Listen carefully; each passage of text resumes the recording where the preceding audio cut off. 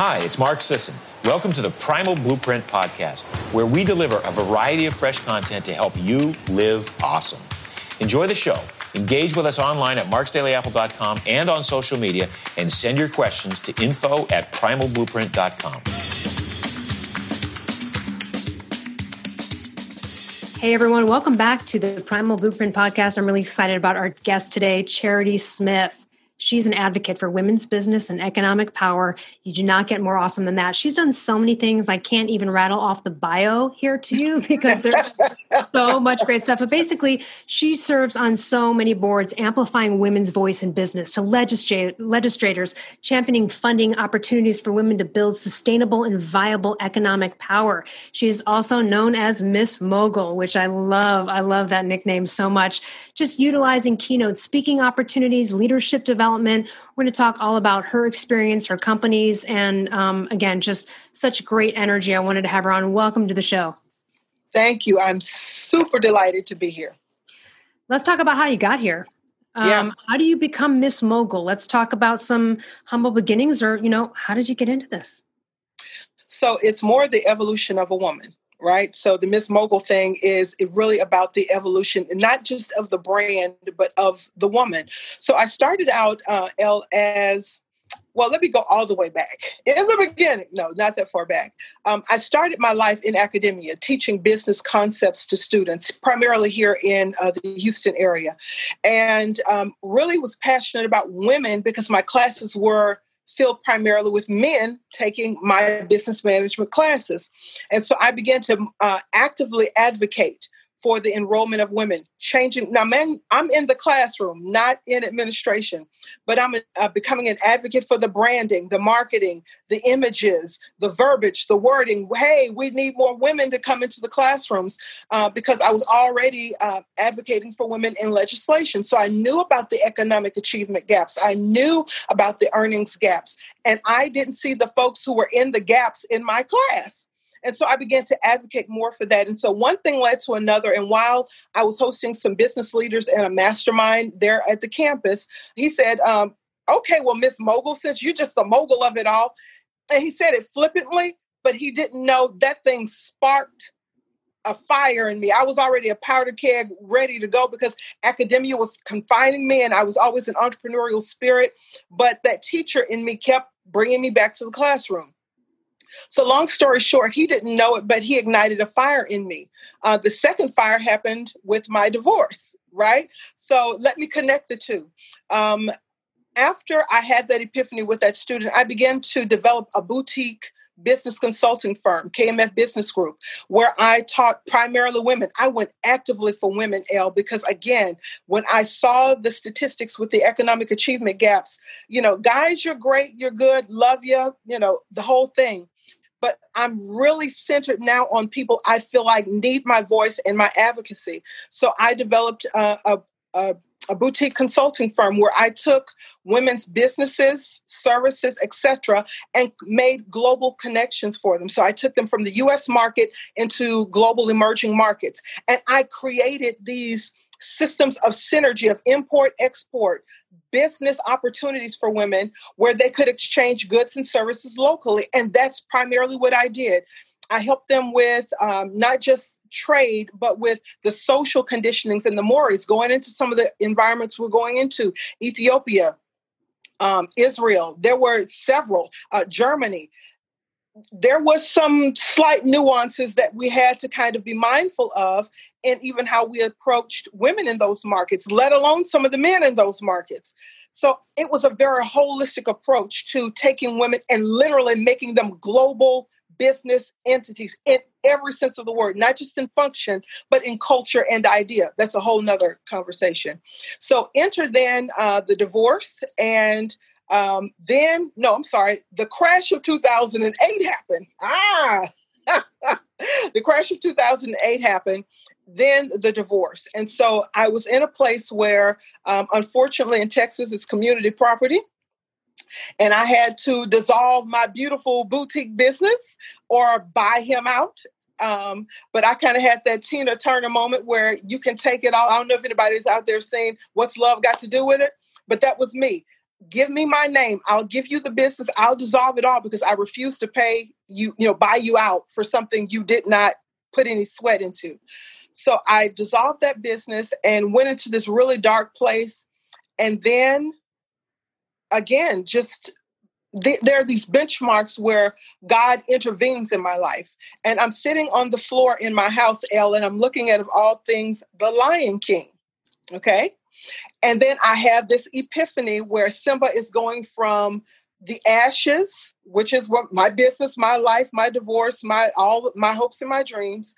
And Simba is ascending Pride Rock, right? And as he's ascending Pride Rock, I know everybody's seen it, right?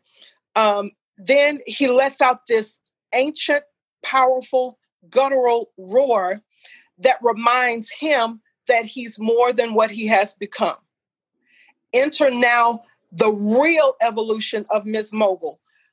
While I was on the floor, it was no longer about Simba and Mufasa in Disney's Lion King, but it was really me, God, my spirit, my present, and my future, all in this one room, and everything is speaking. My present, my future, my past, my hopes, my dreams. And then the voice of God comes in on the top of that and reminds me, you're more than what you have become. He walked away, but I didn't. And nice. Yes.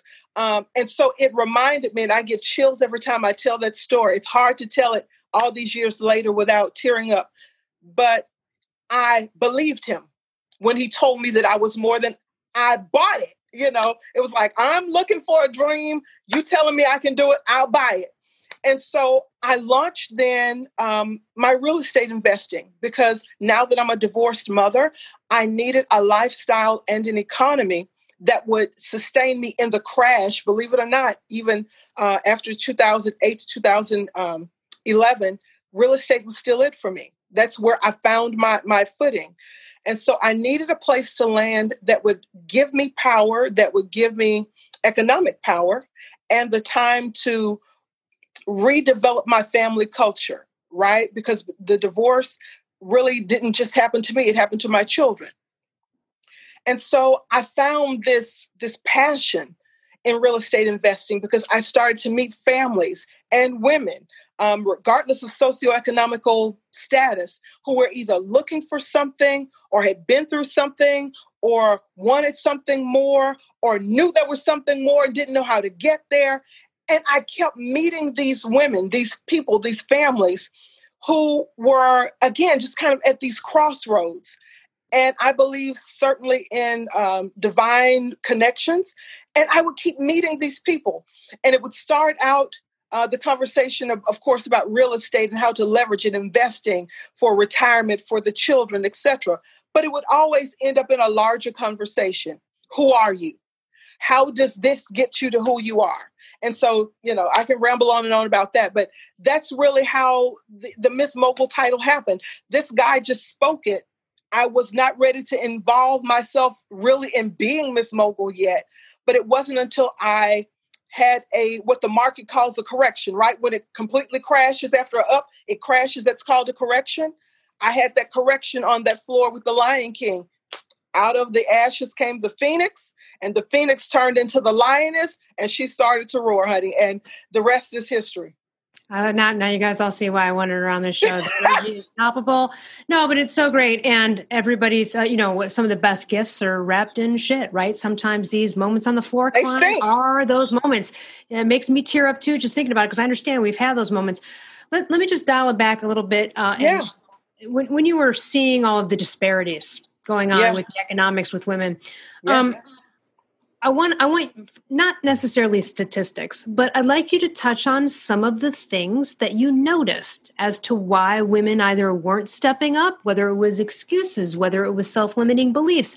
What were some commonalities that came out of people's mouths, or that you were like, oh, this is interesting. I didn't even see this one before. What were those? Because I think there are people out there listening, and right now, right, this is like a new year. This is the time. We've just had a crash. Everyone's had their whole crash in life with the pandemic and the switch up, and they've got to reinvent themselves, and you're the master of that. So let's go back to start at least with what were some of the common thoroughfares that you saw there with the disparity? I saw lack of information. That lack of information then led to a reality that really was not the truth. It was just the reality they were living. So if you're taking notes, here's the first one. You have to be around information. You have to know what's available. Most of these people did not know what was available to them, i.e. women. They knew that there was something, but they didn't ever know how to get there, right? And so it was a lack of information. Secondly, it was absolutely negative self-talk and negative narratives. I would hear, oh, I've tried that before, or I've applied for the promotion before and I got shot down. And it was all of this self-defeating stuff. And I remember asking a lady, Elle, and I won't name her because she's gone on to do some pretty awesome things. But I told her, I said, why are you trying to climb the corporate ladder when you can build your own ladder? Why? Why are you trying to climb something or be involved in something that clearly is not meant for you, not made for you? You've tried everything you can. It does not work for you. You have the skill set. You have the connections. You have the chutzpah. We talked about that. You have all of that. And you're still trying to make yourself fit a square peg in a round hole. Why are you doing that? She had never had the permission, and these were her words. She'd never been given the permission to think bigger or to think in that way. And I'm thinking, you're a Fortune 500 leader. You're tracking to the CEO level, and you haven't been given permission. It threw me. See how I see your eyebrows. It seems real polar opposite. You'd think like that would be the person that was given permission because they got there. But even at that level, they didn't feel it. Not at all. She had carefully orchestrated this life, this pattern, and this identity, following all the rules that were given to her, dotting all the I's, crossing all the T's, kissing all the butt, licking all the tail, doing all that stuff to get there. She was still empty. She still had not been given the promotions. She was working 80 hours a week and still had nothing. Life was in a sham. Developing heart issues because of the stress and the pressure, family life crumbling, nothing. And I'm like, so what do you have to show for all of this? And I remember having a conversation with her. I said, look, if you're looking for permission, here it is. I give you permission to own your genius, to become a consultant, and to go for it. And then I showed her how, with the home she was in, how she could take the equity out of that to sustain her family, right? And not go into debt while she built a boutique consulting firm. Long story short, she and her husband made a pivot to the real estate strategies that I'd given them. And now they're in real estate investing as well as some other ventures. But she had not been given the permission. That blew my mind. Because when she talked to me, Elle, I'm telling you, this woman dotted the I's, crossed the T's, and she fit within this little mold and had never been given permission to do this for her. Well, what's so crazy about that is it reminds me of when I wrote, because, so I was a paleothyroid author, and then I come out with a self-help book, Confident as F. And I had another New York Times bestselling author actually ask me, they're like, how do you get like a publisher to see you as someone, again, looking for permission?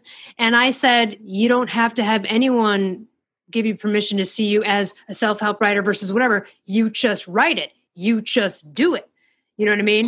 And so, but this is if you're waiting for permission from someone, you ain't never going to get it. This woman is at the highest of the heights, and she's still waiting for someone to tell her, thank God you did.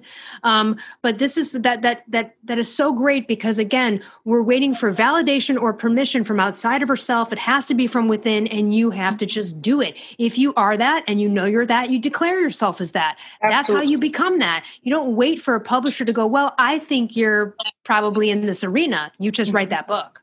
There you go. And this is what I found out. That kind of negative self-talk is not relegated to one socioeconomical status. Right. It's the biggest, it's the brightest, it's the woman you would think have it all or has it all, and she's still waiting on the sideline to go bigger, right? To think bigger, to be better, to push the envelope just a little bit further. She's still kind of, I have this, but I don't know about that. I believe my purpose in the world. So you asked about what did I see? My purpose in the world, and kind of answering that question, coming in another direction, is to give people the courage and the permission, the audacity to think bigger, to push the envelope. What would your life, forget about thinking outside of the box. What would your life be if there were no box? And I hope everyone who's listening would kind of sit in the stillness of that moment. We've come through COVID. We've come through pandemics. We've come through, and we're still coming through all of this stuff. Economic upturns, downturns. We really don't know what the future is unless we write it. We don't know what it is unless we write it. So what would your life be in the ash, in the chaos, in the madness of it all? How do you now take this and make it creative energy? How do you fuel yourself? This is something, ladies and gentlemen, that you cannot find outside. Those answers will never be found by those who are pontificating in the news media, in the White House, in the Black House, in the outhouse. Nobody is out there with that narrative. That has to specifically and completely and only come from you.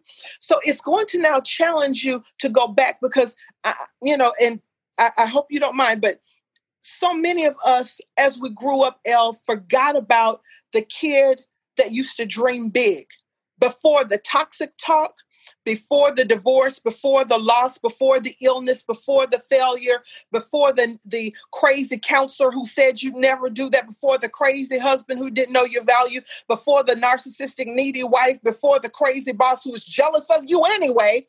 Before all of that stuff happened, there was a kid who thought they were limitless and powerful and strong and capable of we would jump off of fences thinking we could fly. We believed it. We bought our own narrative. I believe I'm placed in the earth to take everybody back. Yes. To that place. And I feel the power of that even in the statement. Without all of that stuff, before you became a mother, all the titles that we put on to function in, mother, wife, girlfriend, partner, business owner, leader, nanny, PTO, whatever that, before the labels came, if you could just strip down to spirit, who you are at the most organic, at the cellular level, who are you? Why are you here? That is the pursuit of everyone. I don't care about industry. I don't care about degrees. Everyone's looking for purpose. Yes. Everyone's looking for purpose. Everyone's looking for definition. How do I define myself? I used to do it as mom or wife. I'm not that anymore. So who am I? I can't just be mom. There's more to me than that. Mind you, I love that, but that's not all there is to me. It can't just be mentor. There's more to me than that. It can't just be real estate investor. There's got to be more to me than that. It can't just be author. It's got to be more to me than that. Who am I? Give yourself one permission to be, and I know you've heard this before, I know, but please believe me this time. Give yourself permission to be powerful and limitless. If money was not an issue, what would you do? Okay, love you said that, because one of my biggest questions to people, I'm like, if you won the lottery tomorrow for $200 million, aside from you're going to go take the trips, you're going to go, aside from the boats you're going to buy, okay, aside from all that stuff, what would you do? And I can tell you. People's purpose comes out. It does. They'd be like, I'd open up a nonprofit, or, I'd like to have my own clothing business, or whatever it is. They will usually say what that is in that moment. I also, the finding your purpose thing is so key. I think where people really trip up is they're trying to find things, square pegs they can put in holes. Like, what skill do I have that I can do with what job? And that's really kind of the wrong way of going to find your purpose. It's, what do I love? What do I love combined with what am I good at, combined with what, what kind of value, what values and ethics I have. Look, I would, for example, I would be a great Hollywood agent. People have even been like, you'd be a great agent. I would be. Guess what? Don't want to do it. It goes against my ethics. I'm going to be lying all the time. I'm going to be lying nonstop in that motherfucking job. Okay. So there's lots of things like I might be good at, but that I don't want to do. And again, just the wrong trajectory. It's what do you love and what fuels you? It's less about answering right away, the how and the end result that's going to connect with that. You'd be surprised as to where that goes. So I know this is a time where a lot of people need to reinvent and find their purpose. And so important to just really simmer in this and not try to push yourself. One time someone asked me, they said, do you think I would make a good coach? And I said, the way you asked me, not at all. Not at all. The fact that you asked me that in that way means no, you won't. Not right now. Probably not. They were just searching for like, well, that could seem cool. What do you think? And again, I think that, this goes back to the magic, right? I really resonate with that because when I was a kid, I felt like there was a magical world out there. And then I got in the corporate world and it got dampened and I was like, what the hell is this all about? And then it wasn't until I started studying the power of intention, the Les Browns of the world and the secret and all of the, power of subconscious mind that I realized I really had a participation in this. I could create my own reality. And that's when kind of the magic started to happen where I thought, see, I knew it was there. And now I still have that kid-like way of looking at things, which by the way, is a much happier, fun place to be. Oh, honey. Even if people were like, well, you're crazy. I'd be like, yeah, but it's also better. I'm happy. Right. But I'm happy. Right. I'm happy. So I love that, finding your purpose, and let's talk about some of the things you've seen, because I'm sure people have come to you and they've have some idea to make money, but it's not aligned with who they are. Whether you have examples of this, or there's tips on how we can navigate looking at this, I'd love to hear about it. So I want to expound upon that. So it's not just finding your purpose, but it's what do you do that elevates you to a higher version of yourself? What can you give that really brings you to the highest, and I hate to use the word vibration because I'm going to sound kind of ooky spooky, but the most evolved expression of yourself. It's finding that. Here's my point. People can say real estate. Okay, so let's take real estate. That's my passion. You brought up the question. I'm going to use myself as the case study, right? What would you do if you had $200 million? Instantly, I would build housing that was 100% eco-friendly because I believe that we should start erasing our carbon footprint. I'm so concerned about the planet and how people are living and real quality of life. And I'm not talking about the Carrera marble countertops. I love Carrera marble, mind you. But is it going to give me the highest value or the highest expression? Is it going to give me the highest good? Or would making a home that's 100% eco-friendly and then showing people how to live in that environment and then nurture the earth the way the earth has nurtured us and make it a dance between you and the earth? You give and the earth gives. You give and the earth gives. So it's almost like being pregnant, right? When a mother is pregnant, she gives food to the baby, gives life, blood, rest. Everything that the mom takes in, the baby takes in. And as soon as the baby is born, the baby reciprocates that back with the love and the affirmation that mom gave it prenatally. Baby gives it back. Now I'm talking about perfect world scenarios, right? Here is my point.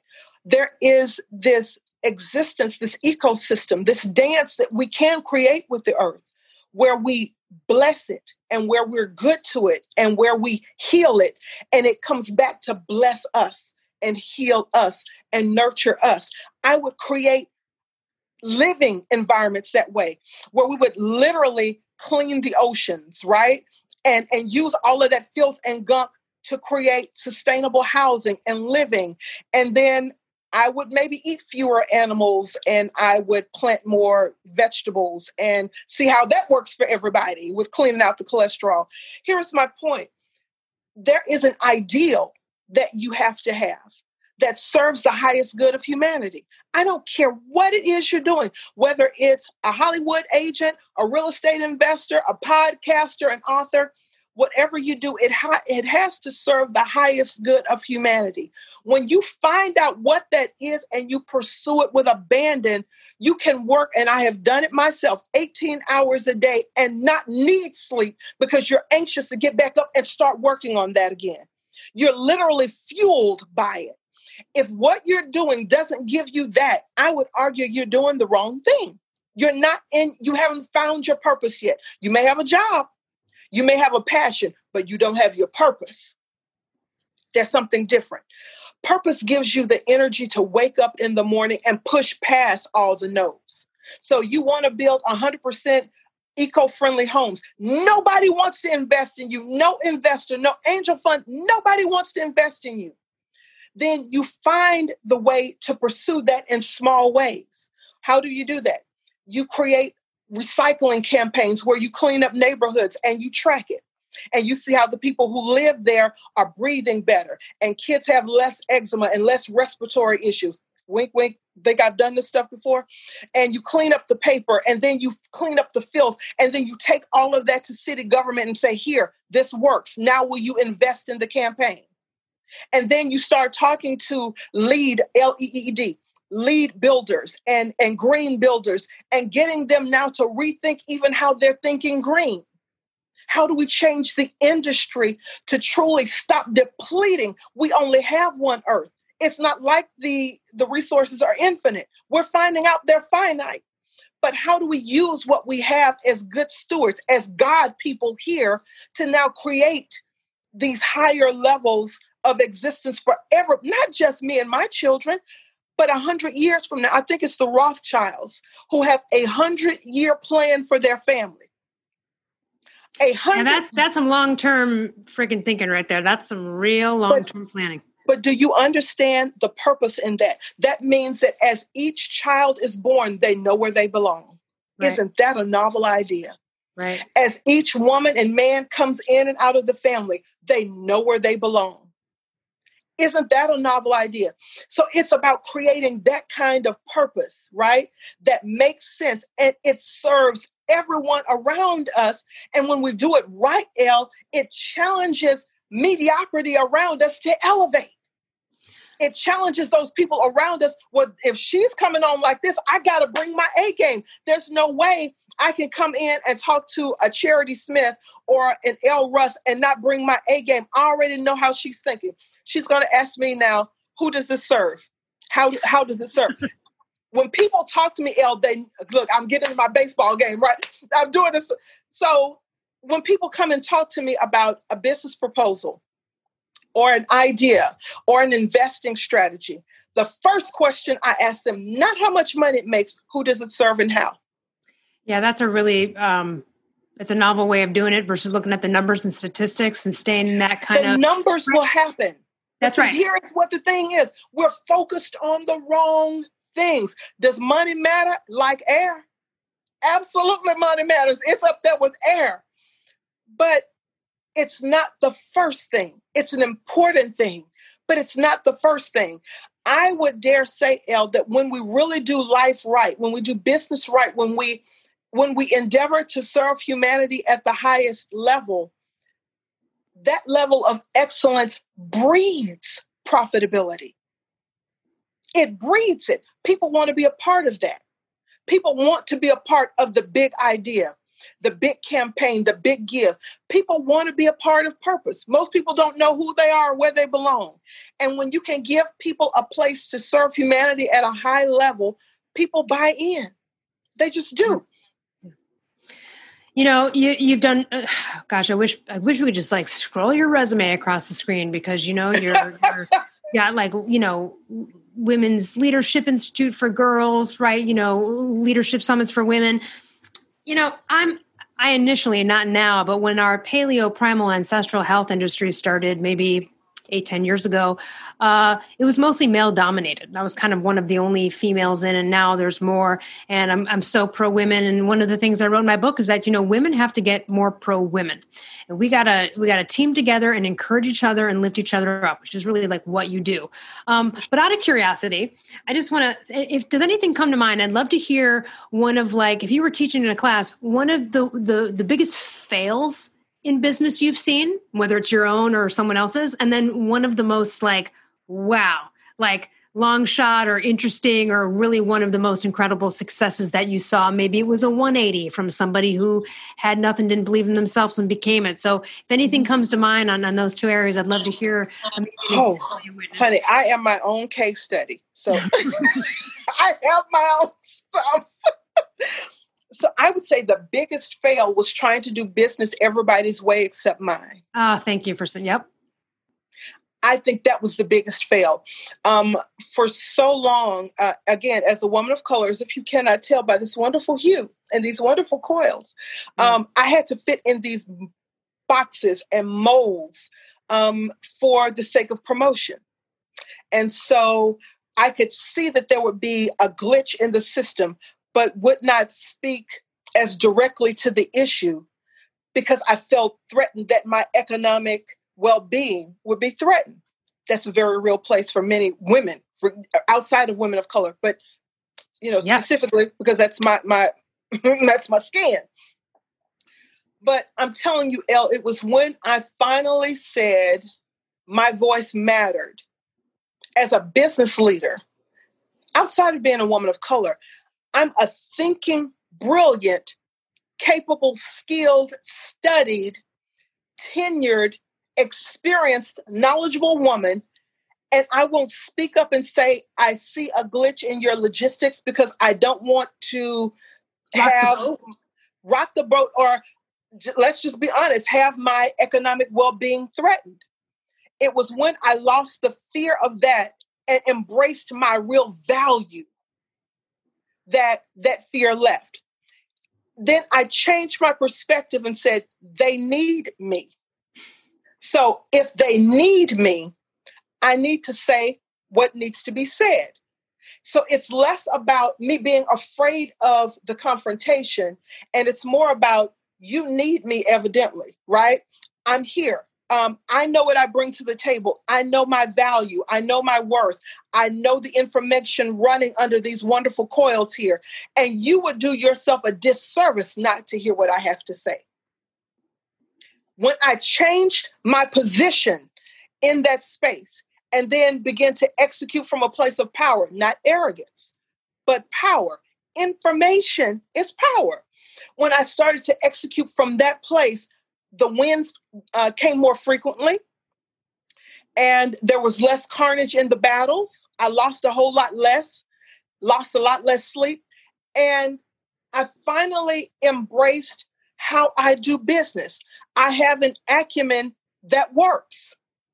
And so it's time for me to embrace that. And if there was no organization that could embrace that, then I would create the organization and the organism that could handle my way of doing things.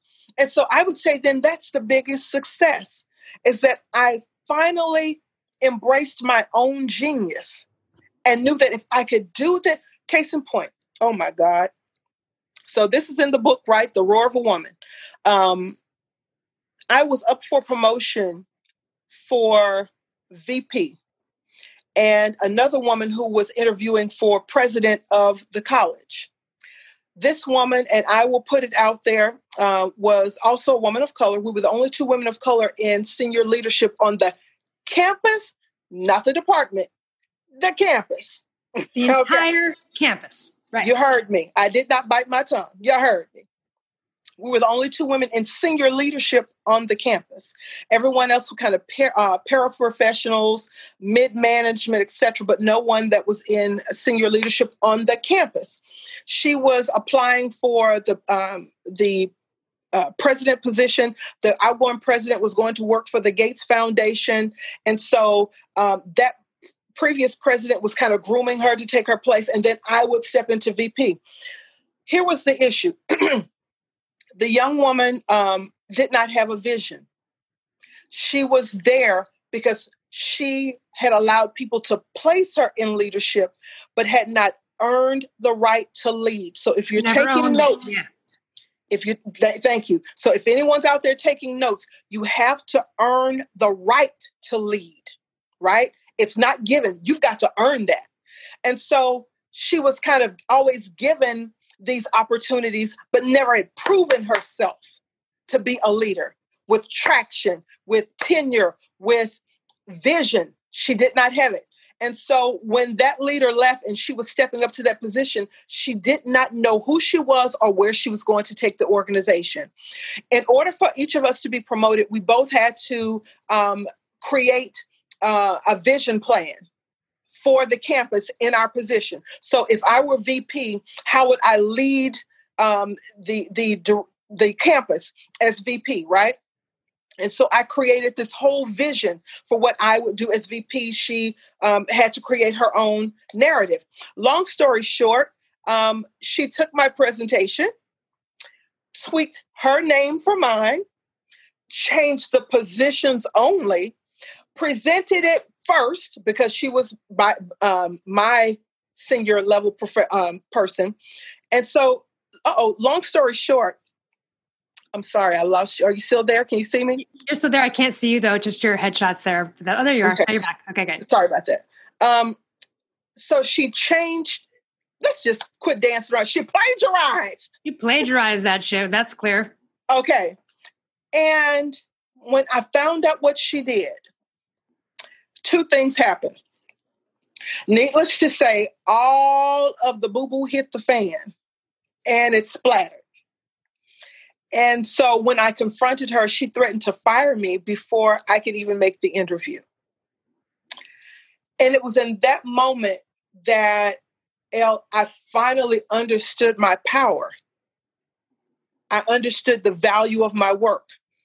I understood my own vision. That bee was willing to steal it and fire you to get rid of you for that. Coming in on the video. Bingo! And so after I told her to kiss the darkest part of my behind, I left the organization and I built my own firm because I knew I had value. No one had told me on campus. No one had said, you have a brilliant mind. You're a visionary. No one had told me that. It was just what I did.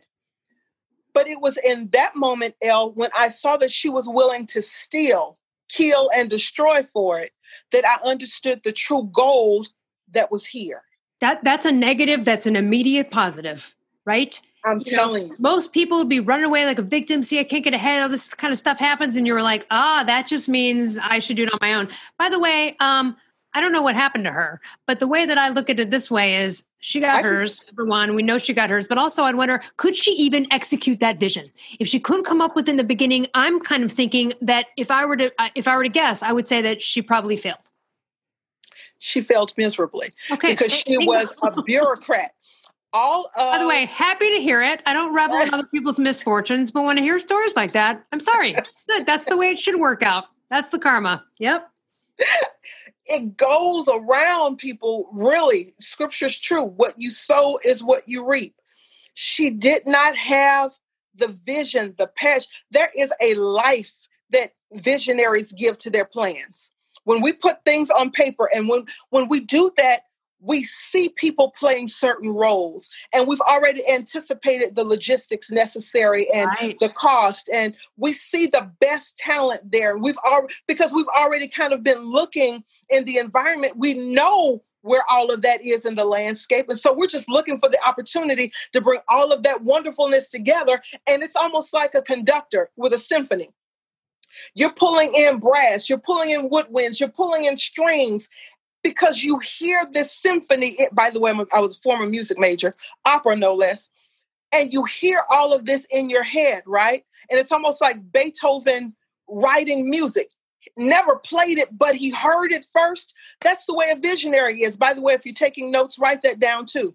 If you want to know what your future looks like, you have to already see it.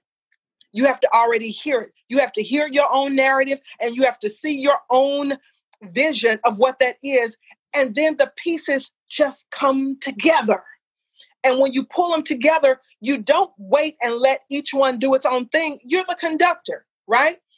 So it's about having everything move in concert and tandem together. As a visionary, that's what we do every day in our businesses. That's what we do in our families. And if we have real excellence and mastery, that's what we do with ourselves, mind, soul, body, and spirit. It all works together in tandem and synergy. So it's no different. But to your point, she failed miserably because she did not see what I saw when that was developed. Yeah, those bullet points you put down on paper in a presentation were just a shell of the broad, vast vision you had in your head that you didn't put on paper, and she didn't have that, therefore couldn't execute that outline or whatever it is. And not even close. We see this a lot. It's also a case of having information and not being able to dispel it, disseminate it, explain it. That's why there's, some teachers resonate more with others. You can have the same information, but if I'm falling asleep listening to you, there's not, then you're no good. And can I put in something right quick as another third bullet point, because that's the teacher coming out in me, right? Third bullet point. So if you're taking notes, write this down. You don't need to have analysis paralysis. You have enough information, execute. You have to, at some point, call to action. All of this research you're doing and all of this listening, even in listening to this podcast, at some point when you finish listening to this podcast, you have to go execute what you've heard. That's what makes you the leader. That's what makes you confident. That's what makes, that's the stuff. It's the execution. By the way, people are caught up in that a lot. I just want to highlight that too and piggyback off of it, which is, these people that are like, well, I just need one more certificate. Like they're constantly in school. And you're like, you got to do. At some point you got to do. And now that stuff becomes an excuse to keep you from actually executing and taking action. It's never going to be freaking perfect, is it? We know this. If you're an entrepreneur, it's never going to be perfect. The video, you're going to do 50, 100 takes of it and it still won't be absolutely perfect, right? As in this. Right. So like now, like the video disappears, like whatever, you go with it. But so you have to start. Let me start there. So there's people out there, they need to reinvent themselves, whether they're women of color or not inspired by you. Somebody who wants to be like, I want my own thing. And let's say they know what it is, because finding your purpose is a whole nother episode. But let's say they're like, they kind of really know what they want to go for. Where do you say they start? What are some just throwing spade on the wall? What are some tips and tricks of like, I mean, obviously I'd say, okay, well, go learn about that thing. Like you said, knowledge is information and power. So of course we do that. What are some, just spitballing with you? What are some things you can throw out to women out there or men who are like, I want to start my own business, or I want to do my own thing, or I want to get involved in real estate? Mm-hmm. So first thing, if you have a family, make sure you have family buy-in. There's nothing worse than wanting to go in another direction and you don't have the support and you have not communicated that. I can't tell you how many businesses have been sabotaged by loved ones and well-meaning people. So you can't because the wife or the husband's like, yeah, right, this is going to work out. And they don't even believe in the person. So that's just bad juju, negative energy going on there. All kinds of stuff. And then I'll even take it to the kids. So let's say that you want to do that, but your children are wasteful with resources, right? And you're saying that you want to take your resources and put them into a new business. So you have to conserve in some places.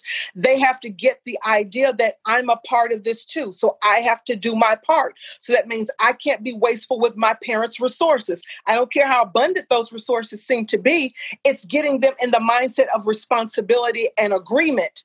It's about having agreement. So first thing, if you have, I like it too. It's kind of a built-in cheerleader. Hey, we're all on this. We're all on board with this. This is all for us. Yeah. And you absolutely need that, right? Anything that's new, this new venture needs agreement, because you're going to need all of that power and all of that energy to push past all the obstacles you see and that you don't see. So I would say this power of agreement. Secondly, information, knowledge. You cannot know where you're going to be if you don't know how you're going to get there. Business planning, we hear it all the time, but I promise you it is the most undervalued document there is. Get a plan. You can revise it. It will take on a life of its own. It will evolve. But by God, if you don't know that you want to end up in Manhattan, you'll never get there. Right? If you don't know where you want to be, you'll never get there, and any place will do. So get a business plan and really understand what it takes to do that. I find that so many people are building a job and not building a business because they don't know the numbers. Or I want to jump in on that one. I had a friend years ago who had this idea, and they were like, we know the government food health pyramid is terrible. It's a diabetes causing pyramid. They tell you to eat all this junk. Okay, great. So he was like, I want to do this thing called like change the pyramid and all this stuff. He's giving me all, and I said, okay. I said, so you want to be a lobbyist in Washington then? And he was like, wait, what? No. And I go, well, but that's what that is. The way to change a government food pyramid is, first of all, not a money-making endeavor. Like, really? And so do you want to make money at this, or do you want to be a nonprofit, or do you want to actually go be a professional lobbyist? Like, and once we dissected, he was like, he realized this was just a lovely, wonderful idea that he believed in, but it wasn't a business plan or an idea or even at all money earning nothing. It was nothing but a nice thought. It was nothing but a nice thought. So I agree with you. Got to like go through all of that stuff to determine before you are 10 steps forward in an idea that will reap zero. Yeah. Absolutely. Know your structure. How you start a business is just as important as starting a business.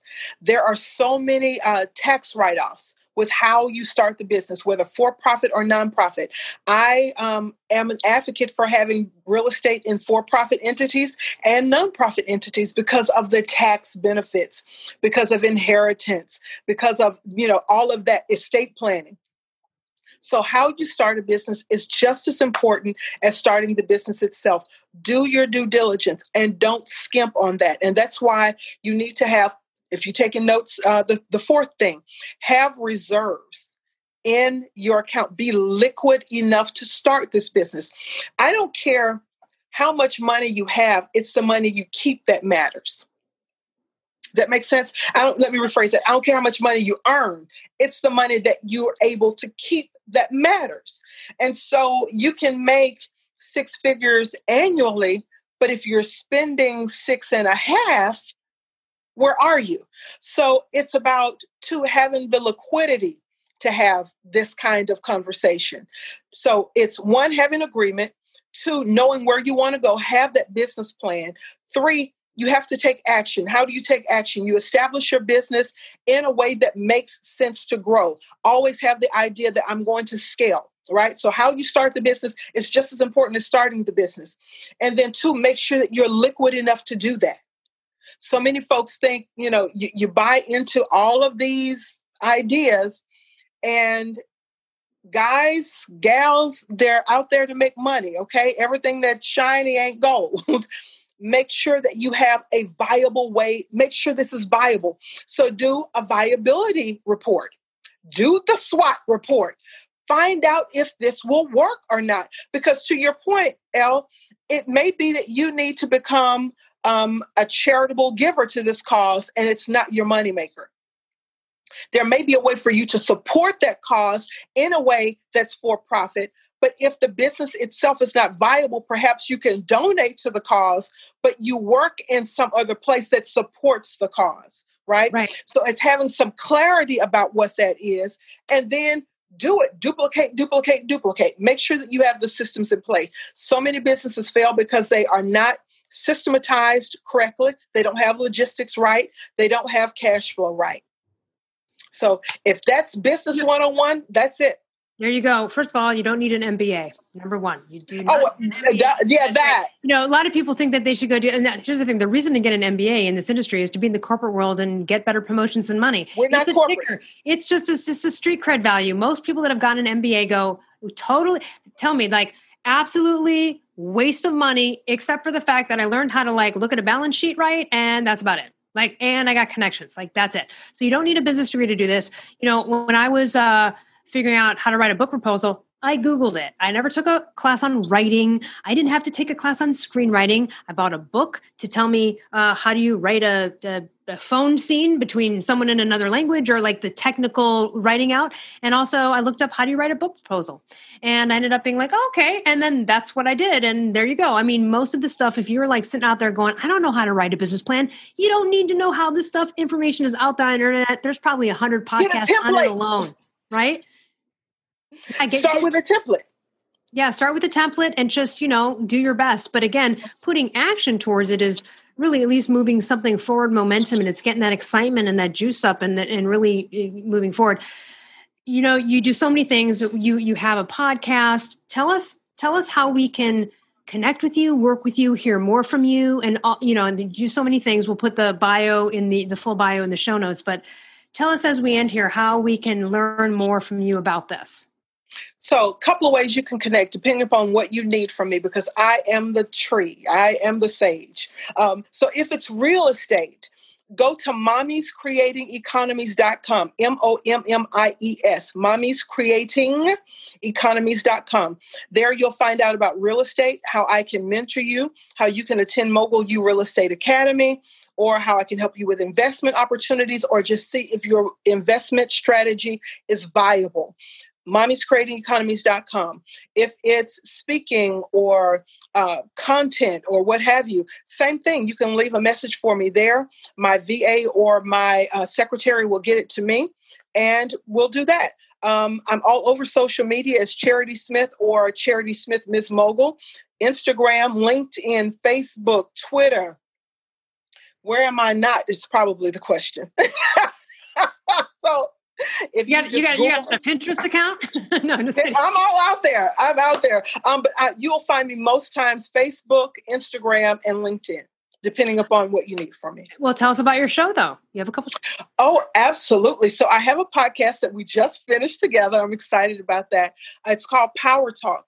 It's where I speak to industry leaders, thought leaders, whether it's content, thought, strategy, and we talk about where we are in the leadership structure now and how to move America's leaders forward.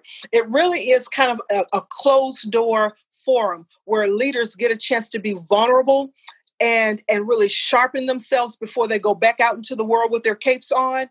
It's that opportunity. So it's for the CEOs, it's for the thinkers, it's for influencers who really want to have a place to kind of decompress, get the information they need to take it to the next optimal level. So tune into Power Talk. Where can we watch and listen to Power Talk? Awesome. So it streams live on Facebook, YouTube, and the website. Your segment with me will be streaming live tomorrow at Wednesday, October 14th. mommiescreatingeconomies.com. We'll also stream it live on Facebook and on the YouTube channel. And we'll also drop the links in our Apple store as well. So lots of places it'll be aired. That's great. Thank you so much for all that you do to inspire other women and people to improve and elevate their lives. It's just so fun talking to you. Your energy's great. I love it. I'm so glad we got to meet. Thank you so much for coming on. Hopefully we'll have you back on again. It's my honor to serve. Thank you for having me. Thanks. And everyone else, we'll see you next week.